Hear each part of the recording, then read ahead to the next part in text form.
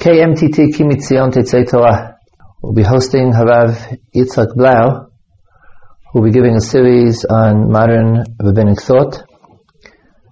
Shalom Aleichem. My name is Rabbi Yosef Blau. I'm a substitute for my son, Rabbi Yitzhak Blau, who's on a trip to the United States. I'm going to be continuing his series with a bit of a variation.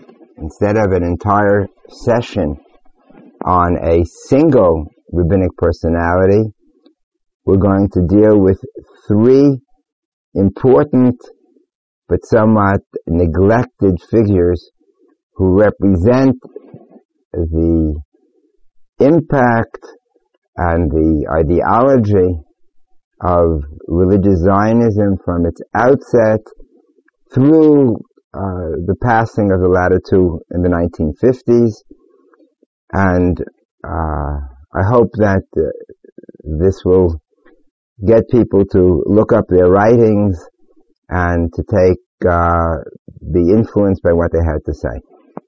The first of the three is Rabbi Yitzhak Yaakov Reines, who lived between 1839 and 1915. He founded the Mizrachi in the year 1902. He was involved earlier, on one hand, in the Chovei Tzion, and at the same time he was a major Talmid Chacham, introduced his own Derech HaLimud, focusing on pure logic, influenced by the Higayon of the Rambam. Earlier, he started his first yeshiva that had some secular studies in it, which didn't last very long. But after he founded the Mizrachi, 3 years later, in 1905, he founded the yeshiva in Lida, which was a significant yeshiva, which did include secular studies, which functioned very well until the First World War. In 1915, during the war, Rabbi Reines passed away. The yeshiva continued, but struggled, even though it had a major Talmid Chacham as Rosh Yeshiva, the Meitzer Ilui, who later became Rosh Yeshiva at Yeshiva University before it was a university, when it was still Yeshiva Rabbeinu Yitzchak Elchanan, in the second half of the 1920s, where unfortunately he passed away young.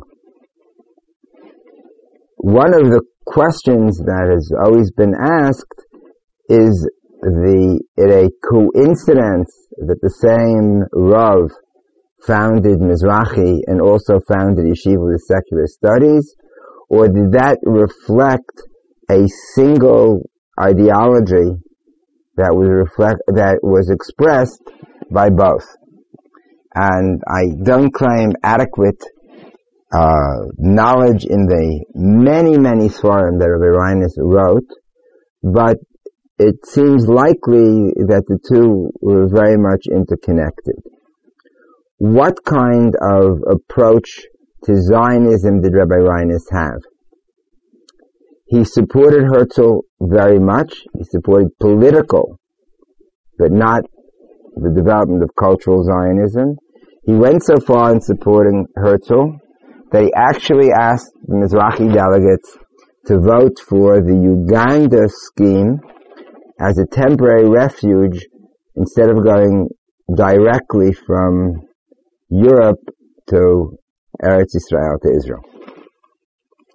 What this reflects is the nature of his Zionistic commitment, in contrast to earlier and later figures, the precursors of religious Zionism, Rav Kalischer, the Alkali, who clearly had a messianic component into their dream and vision, and in contrast to Rav Kook, father and son, it appears that Rabbi Reines did not see the potential of the Jews returning to their homeland in messianic terms.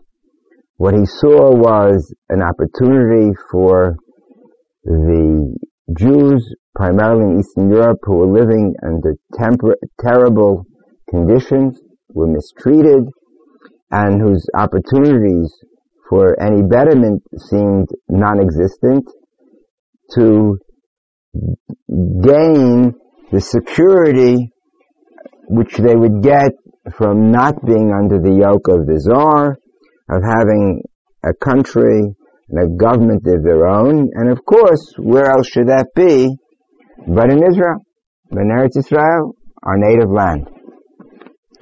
Recall that in the times of between 1880 and 1920, there was a major emigration from Eastern Europe to the United States, from Jews who were trying to escape their lives of poverty and pogroms.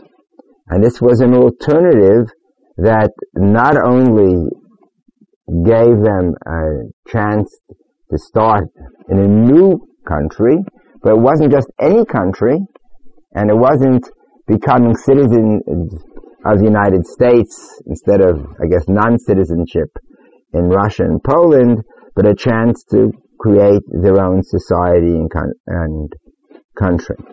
At a critical time, the early Zionist movement began to take on other dimensions. Chad Ha'am, other thinkers of the time, saw Zionism as a renewed but revised definition of what it means to be a Jew and what Judaism is. This was less of a factor with Herzl, who, frankly, was an assimilated Jew, who was affected dramatically by the Dreyfus case, which indicated that even in Western Europe, in countries where Jews could be citizens, the Jews can be persecuted and anti-Semitism would raise its ugly head. But he was willing to give religion over to the rabbis. Though he was assimilated, I don't think he understood what that exactly meant. There were many Rabbanim who were sympathetic when Herzl's call came out, but when they went to the early Zionist congresses and saw that the agenda was much broader and that religious life, as understood by the Orthodox community, was not meant to play a significant role, many of them dropped out and even went into strong opposition. The solution later of Rav Kook, who saw a religious dimension to the secular chalutzim that they themselves did not know that they had, was not that of Rabbi Reines, but his was seeing the value of having of Jews returning to Israel, creating a state, and to fight for whatever one could in terms of the religious character of that state, understanding that the majority of the Zionist movement was not religious, having many different ideologies, and this is not a lecture on early Zionism. It seems to me that this connects very strongly with his introducing secular studies in his yeshiva, because it means that he understood certain aspects of the modern world and the need to create a religious leadership and community that can integrate into that society and that can function within the context of the modern world. And two aspects of that are, one, that for many reasons the majority of Jews were no longer fully Shomrei Mitzvos, weren't fully observant, weren't fully Orthodox. And secondly, that the wisdom of the world was being expressed in terms that could not be ignored, and that it was necessary for the Rabbanim, the thinkers, to be knowledgeable in the society and the world about them.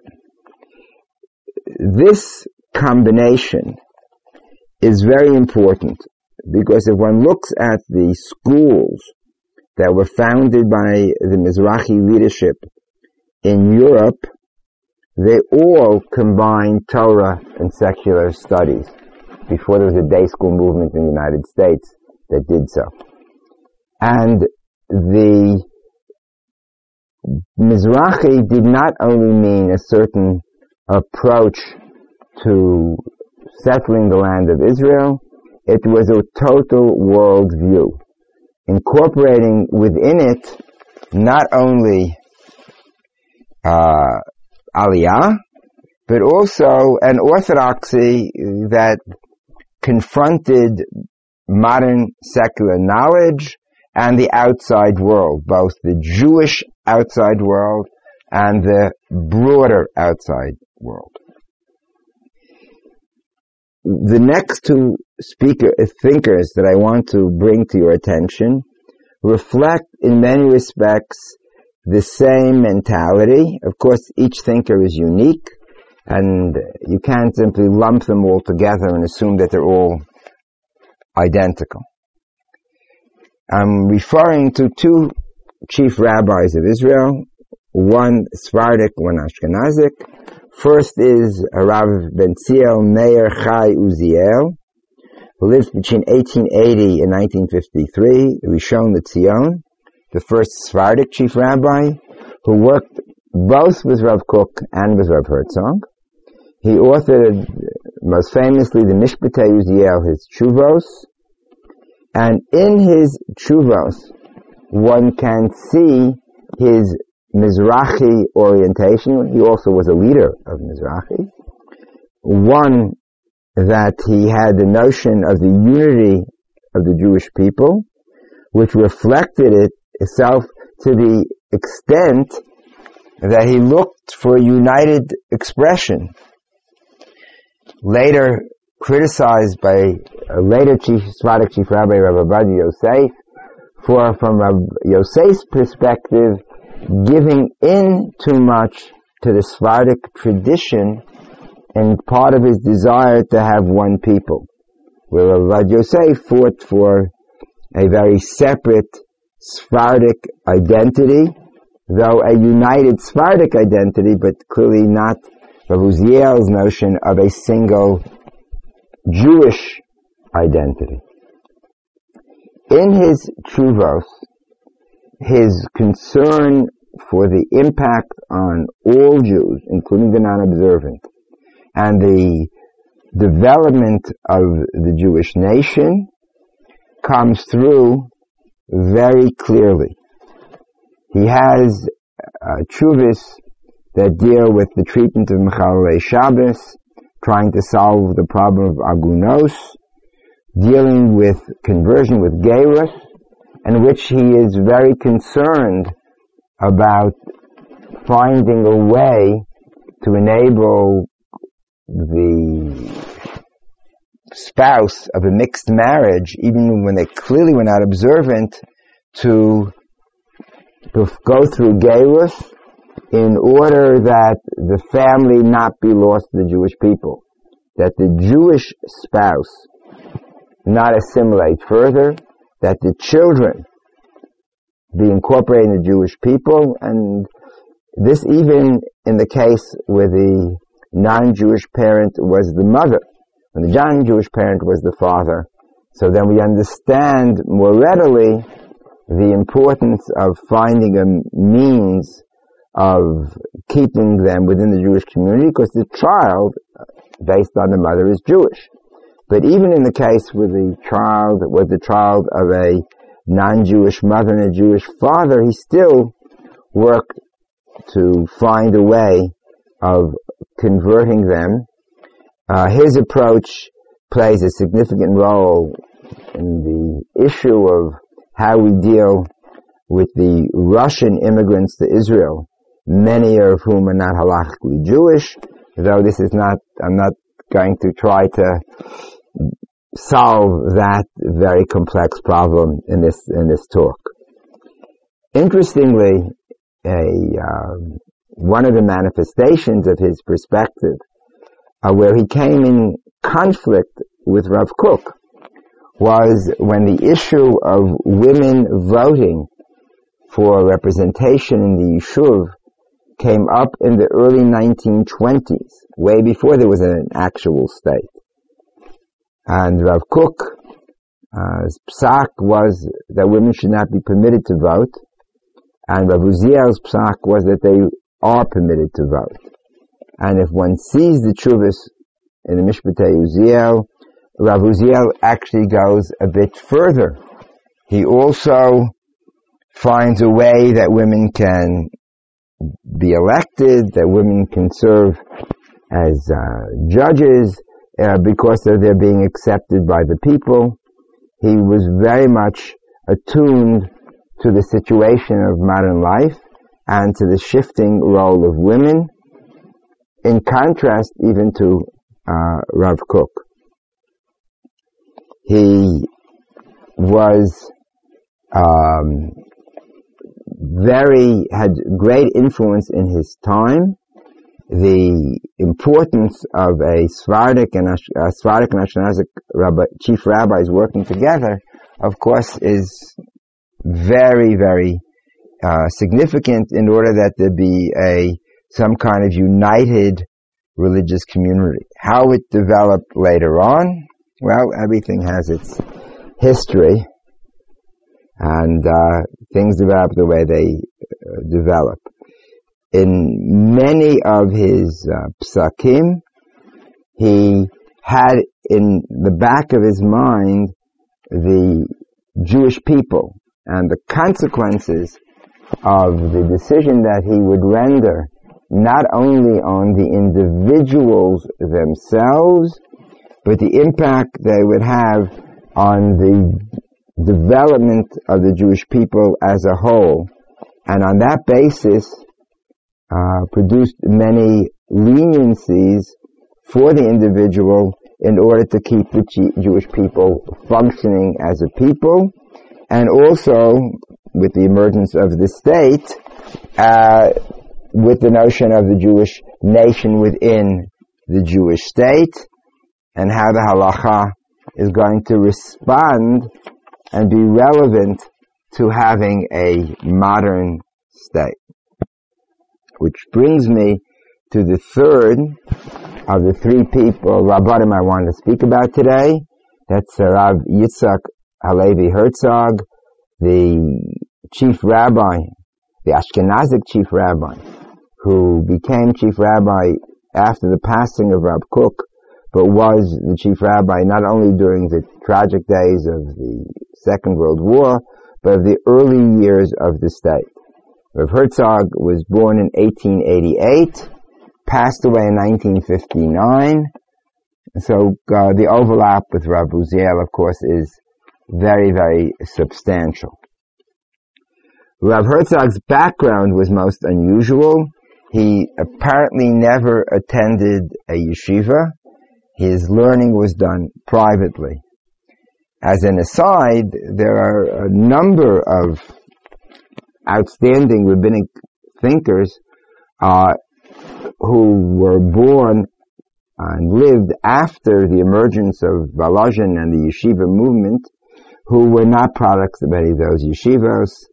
The Or Sameach, the Rogachover, Rav Soloveitchik. It's an interesting Chazon Ish. A number of them were not products of the yeshivas. Rav Herzog didn't really have much of a chance. His father became a Rav in England. Rav Herzog had a doctorate. His thesis dealt with tcheles, and the whole question of what is the source of tcheles, and we have tcheles in our time, which is a combination of scientific exploration together with halakhic sources. He was involved with Mizrahi, as was, of course, his wife, who was a major figure in the women's movement. And after being chief rabbi of Ireland, he became the chief rabbi in Israel. He was very concerned way before the state came into existence, is how we're going to reconcile halacha with the emerging state. And he wrote 2 volumes that appeared in the 60s after his death, but were written 36 to 39 of what was intended to be a 5-volume work on the foundations of Jewish law. I don't have the exact wording in front of me. And at that time, he had a interesting and rather significant dispute with Rav Chaim Ozer Grushinsky, who was the rabbinic leader of the Aguda Eastern Jewish community, who passed away early in the Second World War. How were we going to have a government where the majority of its leaders are secular for the emerging Jewish state? Reb Chaim Ozer suggested, quite a bit of contrast from the present approach in the Haredi world, that one utilize the approach of the Ran. In Rosh Haran, the Ran develops the notion that besides a halachic society led by the Rabbanim and the Batei Din who follow halacha, Judaism allows for an independent secular state having all kinds of powers and authority, based to a certain degree on the notion that the halachic demands are stringent. So, for example, if one would really follow the requirements of halacha, one would very, very rarely ever punish anyone for any crime, because the need would be 2 eidim, 2 witnesses who saw it, hasra, warning him, and the person accepting the hasra, accepting the warning and saying, nevertheless, I'm going to do what I do. And as it's discussed actually in the Mishnah in the end of the first parak of Makos, where you have a dispute where Rabbi Kiva and Rabbi Tarfon say, if we were in the Beis Din, no one would ever be killed. Because we'd set conditions, the bar so high, that we never have adequate evidence, and the response of Shimon Gamliel is you're going to increase the number of murderers in Israel because there will be no deterrent. And the Ran takes it to the step of having a second authority that could carry out all kinds of punishments which the rabbinic courts would not do because of the high standards for testimony. Rav Chaim Ozer suggested that we follow the Ran. Rav Herzog opposed that. Rav Herzog wanted to operate within the framework of the Rambam, which gives additional authority primarily to the Rabbanim to function outside the limits of formal halacha, to punish outside the strict standards of the din, and while he acknowledges the rights of the king to do punish in certain situations, it's secondary to that of the rabbinate. Why was Rav Herzog opposed, even though it seemed to be a good solution to the problem? Because ultimately it meant giving up to the religious nature of the state and saying it's a secular state, and we give it some religious value in that the halacha allows the secular state to have its laws. Rav Herzog, in contrast, wanted very much to demonstrate the viability of halacha as the basis for the functioning state, utilizing as a major weapon the power of the rabbinate to make takanot, to make decrees that are not necessary, certainly in monetary matters, that because the rabbin has very broad powers in monetary matters that can incorporate all the changes in modern life, and minimally to have some notion, which is now called Mishpat Ivri, as a Jewish law, as Hebrew law. It's not quite halacha, but it's based on halacha, rather than the law that emerged in Israel, which came out of Turkish a mixture of Turkish and British law that had no Jewish component whatsoever. Subsequently, various minority judges on the Supreme Court have introduced some notions. Menachem alone was probably the most influential, but certainly, primarily, the law is a secular law. In the volumes that he put out on Chakikah, on the legislation, he had to deal with such basic problems before we get to the courts of how do we deal with the rights of minorities in the Jewish state. By minorities, he meant the Arabs. He dealt with the Muslims, with Christians. Christians had a difficult problem because Christianity is likely to be avodah zarah, which we're not allowed to consider idolatry, not allowed to have in our land. Muslims less of a problem because they're monotheists. And he worked to find ways within halacha, in his understanding of how the state came into being, which would permit the government to give full rights to minorities, not by ignoring, but within the framework of halacha. Similarly, he was concerned with the rights of women, property rights of women, as was Rav Uziel. You find similarly in the Chuvas, in his Heichal Yitzchak, he, in his dealing with products of intermarriage and Mechalei Shabbos, those Jews who are non-Sabbath observant, which means the majority of the people, finding appropriate leniencies in dealing with them so that the society can function. This is not to say that they agreed on every single aspect of Psak. Having similar perspectives is a broad notion. When you get down to details, each one is somewhat different. Rav Herzog also had a scientific background, and he used that modern scientific knowledge in the area of Psak.